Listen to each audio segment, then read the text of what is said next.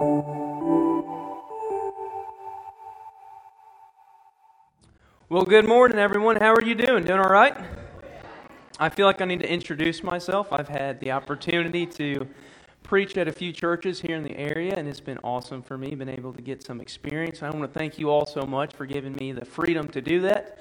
I very much appreciate it. I know y'all are in my corner, and I just want to thank you for that. So today I'll be starting a 2-week mini-series called Bridge Builders. This series will focus on mending relationships hindered by hurt, bitterness, and sin. Church, it's 2023, and the world is built upon the idea of leaving and disregarding difficult, challenging, and bitter relationships. However, we can fight to save and rekindle relationships that are stricken by bitterness. We can fight for unity and work to build bridges. This is the core message of the gospel and the New Testament as a whole. Forgiveness can be seen in the life, death, burial, and resurrection of Jesus. And you see, church, we're all going to need forgiveness in our life. It's a question of when. Not only through Christ, but also through friends, family, co-workers, and even acquaintances. The truth of the matter is we often make mistakes that result in broken relationships that we will deem DOA. Since we've already established that forgiveness is a core theme in the New Testament, we're going to put our attention on the Apostle Paul. Now, we all remember the Sunday school lesson or the Kingdom Kids lesson where Paul, formerly Saul, was riding to Damascus, and he had a divine appointment with God, which left him blinded, but left him eternally heaven-minded.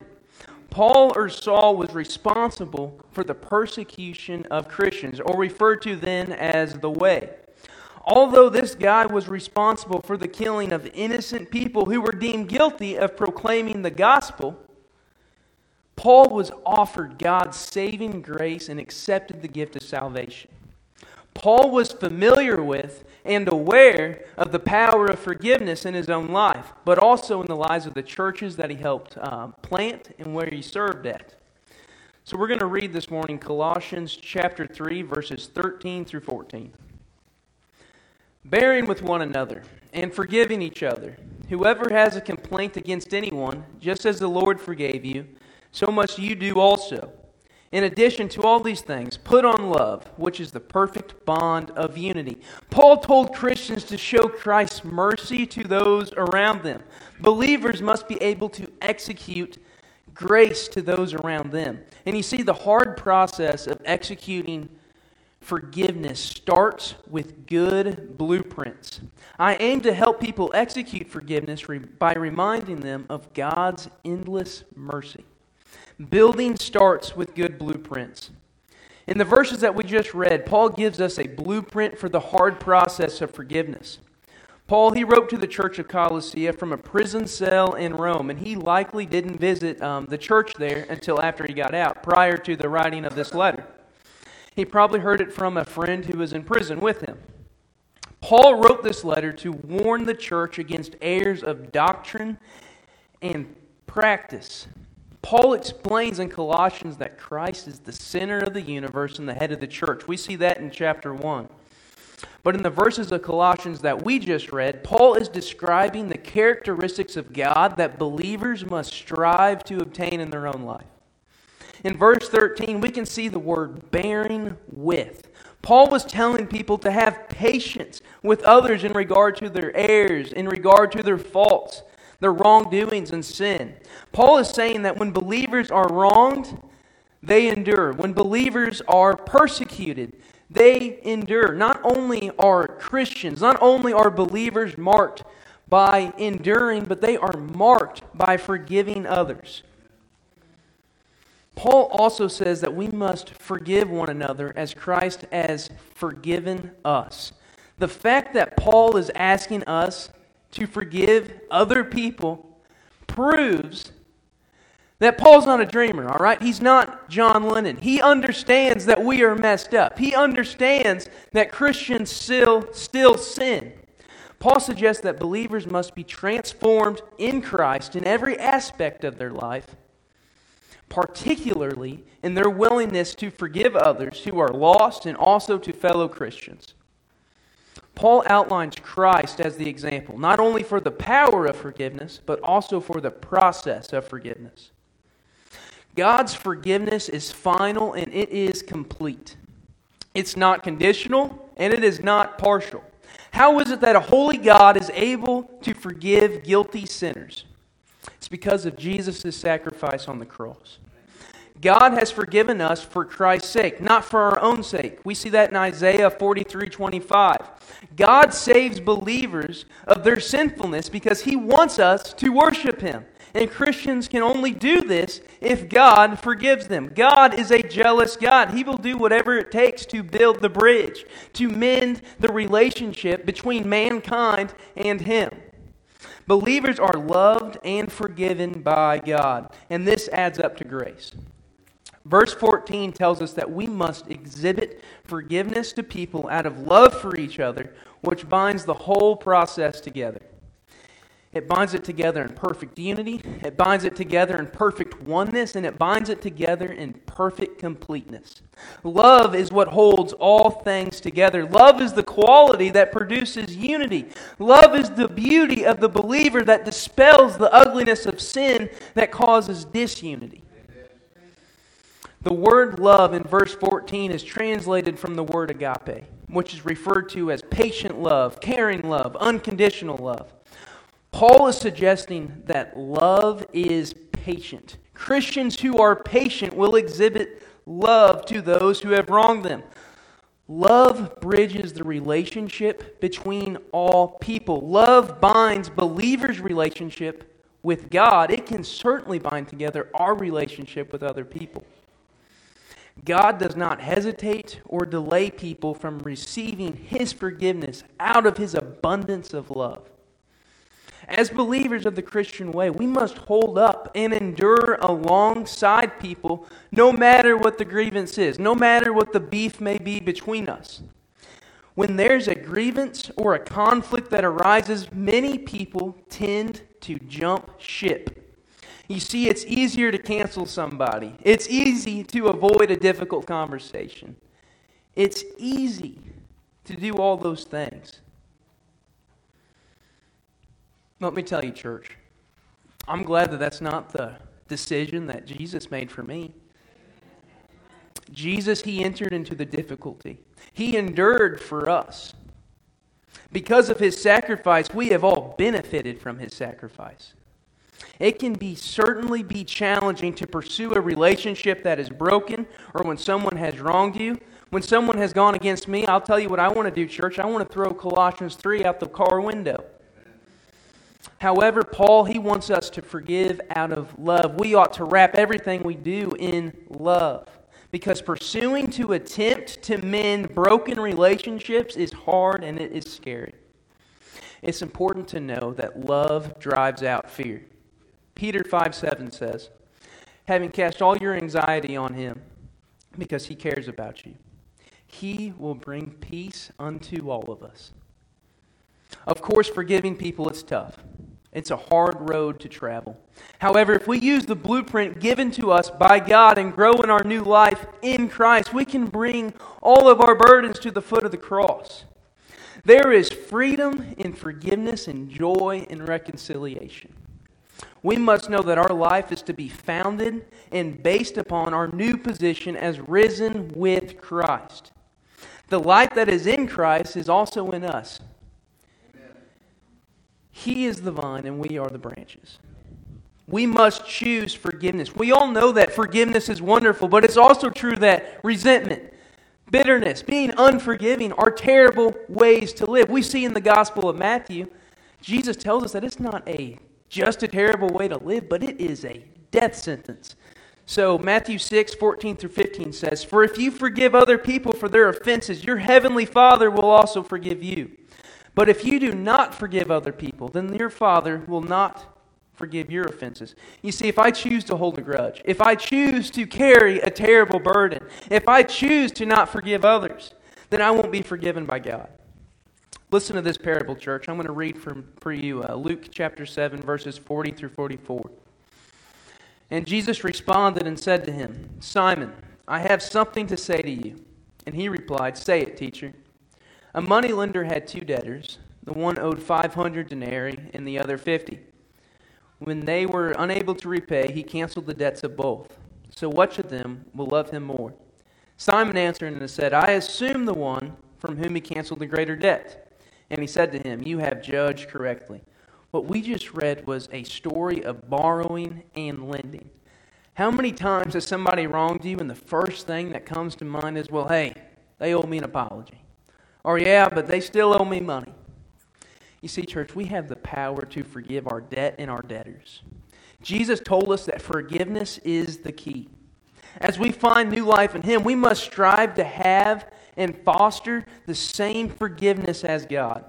After we forgive someone of our wrong, we must treat them kindly afterwards. When somebody's wronged us, we must display love to them and treat them as if nothing ever happened. Why? Because this is the same love God has shown to all of us. Think about the sin in your life. Imagine if God put guidelines or parameters around His forgiveness. Imagine if He said, hey, this sin over here, I'll forgive that, but this sin way over here, I'm not going to forgive that. Imagine if God did that.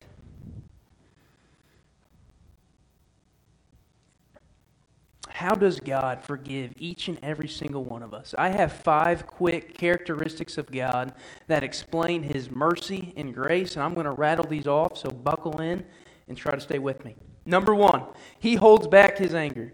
We all know King David, all right? This was a guy after God's own heart. However, despite the blessings in his life, he had a reputation of royally dropping the ball. However, God still continued to pour His abundant blessing and mercy upon him. David actually wrote about this in several Psalms, so I'm going to read 2 passages for you. Psalm 86:15 says, But you, Lord, are a compassionate and gracious God, slow to anger and abundant in mercy and truth. Psalm 103:8 says, The Lord is compassionate and gracious, slow to anger and abounding in mercy. No matter our sins, God will not unleash His full anger on us. However, He is our Father, and He will correct us when we need it. Whenever He reproofs us, it is from a place of love that results in the progression of us being made more into His image every single day. Number 2, God meets us where we are in our sin and offers His abundant mercy and grace. God meets people where they are. Remember Peter in the love question in John 21? Peter couldn't tell Jesus that he loved him agape, unconditionally.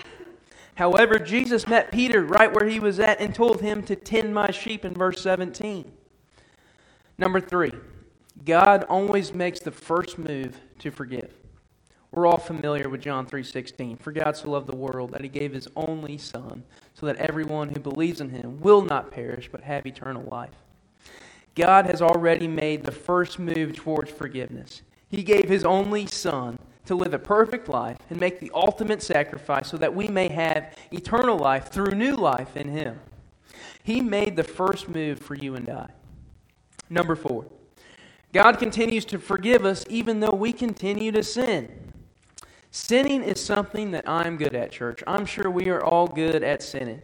In fact, the Bible says, for all people have sinned and fallen short of the glory of God. However, not only do we sin, we continually sin and fall short of the glory of God. And despite this truth, God continues to forgive us because He loves us so much. He can set aside my wrongdoing by loving and continuing to foster a relationship, a personal relationship, an intimate relationship with me. Number 5, there's no probation period with God. He is always ready to forgive. Church, He's always ready to forgive. Psalm 86:5 says, For you, Lord, are good and ready to forgive. So in recap, what we've learned about God's forgiveness is that He holds back His anger. God meets us where we are in our sin and offers His abundant mercy and grace. God always makes the first move to forgive, and there's no probation period with God. He is always ready to forgive. These are characteristics of God, and they never change. As believers who are striving to be made more into His image every single day, we must seek to have these same characteristics as our Father. Have you ever said, I forgive you, but I can't forget? Ever thought that? You see, I know I have. This right here is forgiveness with the legs cut off. It is cheap and it don't mean much. If we begin putting parameters, if we begin putting guidelines around our forgiveness toward others, we increase the bitterness rather than trying to build a bridge. If we do this, we never truly forgive. God has offered us a gift of grace, and grace is only a gift if it costs us absolutely nothing. We do nothing to deserve His goodness or His mercy. Does God put guidelines around His forgiveness of sinners? I know in my case He doesn't. God loves us. Love comes with unconditional support, mercy, and grace. We are to love all people. Therefore, forgiveness must be fueled with love for our neighbor. Without love in our hearts, we let our own flesh, we let our own agenda take over. If somebody wrongs or hurts you, you still got to love them and display the same forgiveness that God has shown to each and every single one of us. Any good contractor starts with blueprints to build anything. The example Jesus gives us for forgiveness is perfect.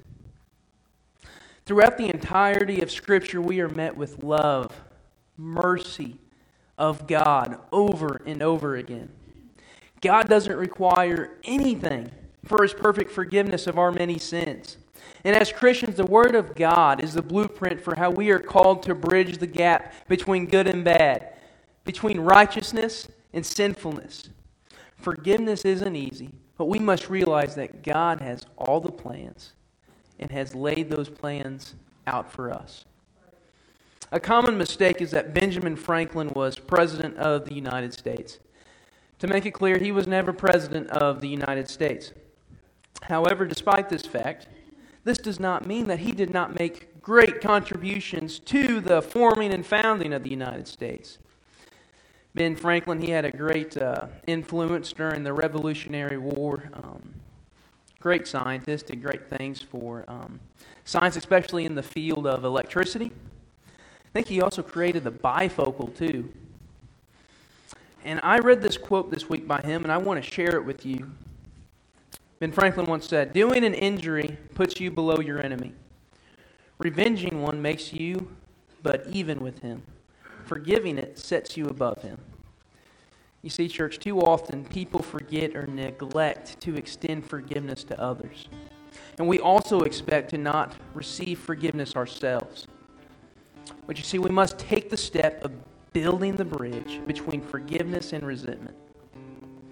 I've done so much in my own life to go against God by not repenting, turning from perpetual sin. And despite my shortcomings, despite my sin, despite the wrong in my life, God has chosen to forgive me out of His abundance of love, mercy, and grace. These are qualities that we must be ready to give to those around us, to those who have wronged us. We must use the blueprint of forgiveness bestowed to us by God. Today we've discussed the characteristics of God pertaining to forgiveness. Forgiveness must be fostered in love for our neighbor. Just like we read in Colossians, we must learn to hold up, to bear with, to endure with people, with our neighbor out of love. We must begin building the bridge. Paul told Christians to show Christ's mercy to those around them, and believers must be able to execute grace to those around them. I hope to help you execute grace, forgiveness, by reminding us of God's endless mercy on our own lives. We've learned that building starts with good blueprints. God has given us the blueprints, and if you've accepted Jesus into your heart, into your life, you've experienced the perfect example of forgiveness in the whole world. Church, we've discussed that forgiveness ain't easy. There will be some long days. It'll require a lot sometimes. But there is restoration that comes through Him that provides peace like nothing else. Would you bow with me, please?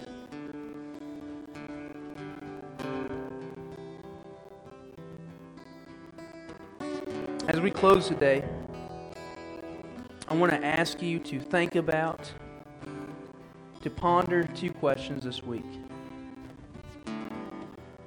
The first one is, where are you getting your blueprints? Whose plan are you reading? Church, the world all around us is giving us the wrong blueprint, but they're telling us ours is wrong. See, our blueprint is found in the Word of God, through the example of the forgiveness given to us through faith by grace alone. How can you plan to get into the Word of God? The plan of God. The second is, who do you need to extend forgiveness to this week? Maybe it's somebody in your life that's wronged you. Somebody's spread lies about you. Somebody's written something mean on Facebook about you. Church, it's clear throughout the entirety of Scripture that forgiveness is part of the Christian way. The only reason any one of us is sitting in this room, this building this morning, is by the grace of God. We have a clean slate. We must possess the same love for others that God has for them. Love is the trait that brings all things together. So out of love, we must be ready to forgive those who have wronged us.